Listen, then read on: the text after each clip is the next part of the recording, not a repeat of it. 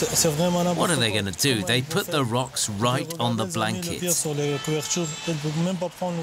This is France in 2017. The authorities here in France have dismantled the famous jungle camp near Calais. And that means figuring out what to do with the 7,000 migrants who were there. Except for a lucky few, they'll face a long and complicated asylum process, one our observers know well. My colleague Corentin Beignet went to meet them.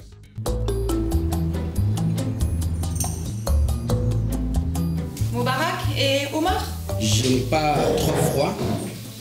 Quand il gèle. Tu as froid au Soudan? Non. Non. Il ne fait pas froid, il fait chaud. Il fait toujours chaud. Il fait très très chaud.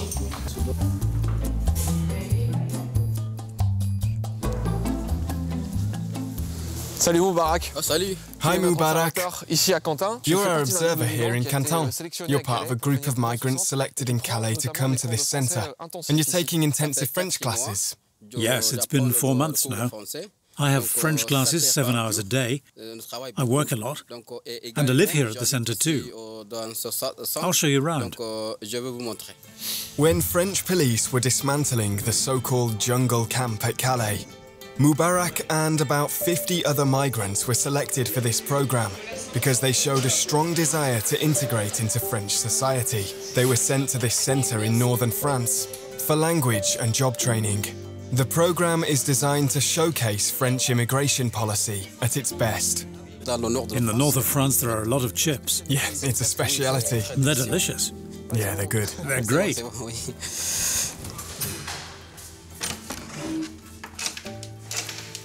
This is my room. It's better here in Quentin than in Calais. Here I've got a radiator. I've got heating. I'm not cold. In Calais it's always raining. We're in tents, no blankets. But here it's good. I left Darfur because there is still a lot of war, always war. After that we came to Libya. We worked in the fields. If you went out to a shop, they'd arrest you and put you in prison. And they beat us all the time. I left Libya. I came to Italy and then to France. The programme is designed to prepare the migrants to work in a specific sector when they get out. After your French classes, you're going to get work training, right? Yes, I chose logistics, to be an order picker. The training will last 4 months. Then, if I get my refugee status, I'll look for work. We meet Moubarak a few days later at the French Refugee Agency outside Paris. This is where he has to go for an interview to obtain refugee status. In 2016, France processed 85,000 applications for asylum. 36,000 were granted. That's about 40%. The figures are growing, but France still takes in fewer refugees than many other European countries.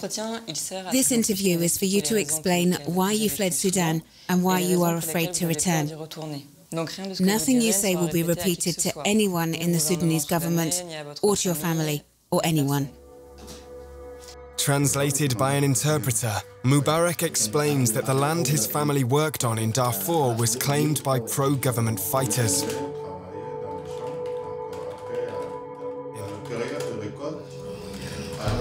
One day, they told me that if I came back to my land, they'd kill me.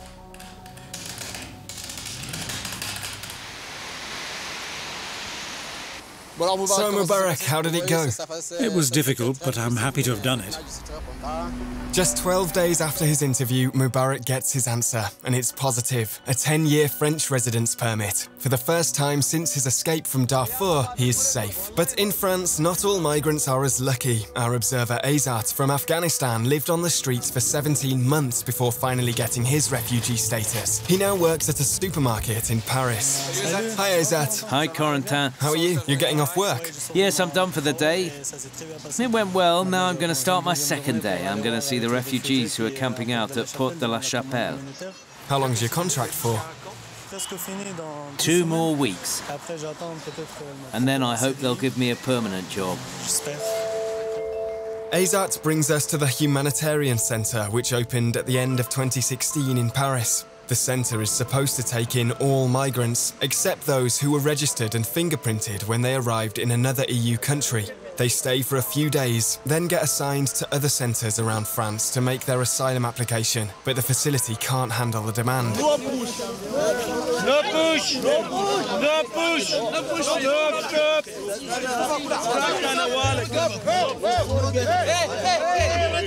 Every morning there's a scramble to get in. Okay, on y va. Slow.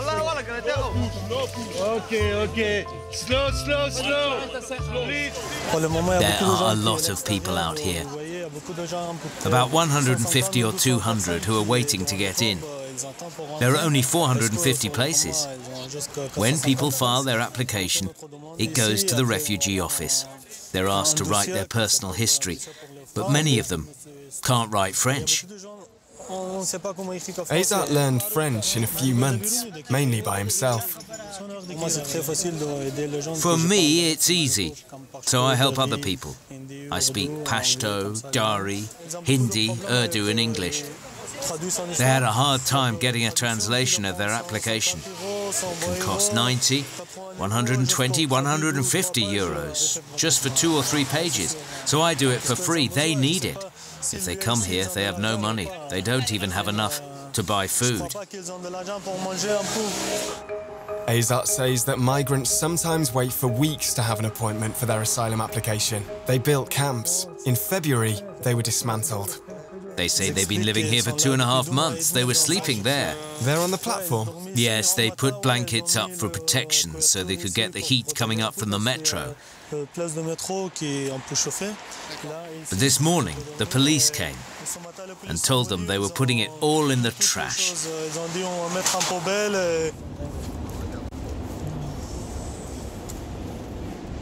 The refugees used to sleep here in tents, but the police put these big rocks in. It's a mess. What are they going to do? They put the rocks right on the blankets. This is France in 2017. This is video of police violence that took place in August 2016. They tear-gassed a lot of people. It was at the Jour metro. You can see them clearly gassing the refugees. Azat fled Afghanistan after the Taliban killed his brother. After 2.5 years in France, he now lives at a Salvation Army centre with other Afghan refugees. This is an Afghan speciality. Azat is constantly thinking about his fellow migrants. I think of the guys living on the street. What are they going to do? There are lots of people who've killed themselves in the last 2 or 3 months, from Sudan, from other African countries. They committed suicide by jumping from the 5th or 7th floor of a shelter. A few months ago, I was translating an Afghan guy's personal history. He told me the Taliban had tied him up to a tree and then killed his family in front of him. His mother, his 2 brothers, his 2 sisters and his father. Right there, in front of him. He was tied up for 2 days. He told me his mother took 3 hours to die. She was screaming, but he couldn't help her because he was tied up. It took me 2 days to write the guy's personal history. It was very hard. I can't do it face-to-face anymore. Now they write it, and I make a photocopy. The refugee process in France is especially hard for one category, unaccompanied minors. They arrive knowing no one. In Paris, they first have to prove their age at a centre operated by the Red Cross. A dozen or so show up every morning. Most are taken in and get housed and fed, but others are turned away. Our observer Espérance Minard tries to help them.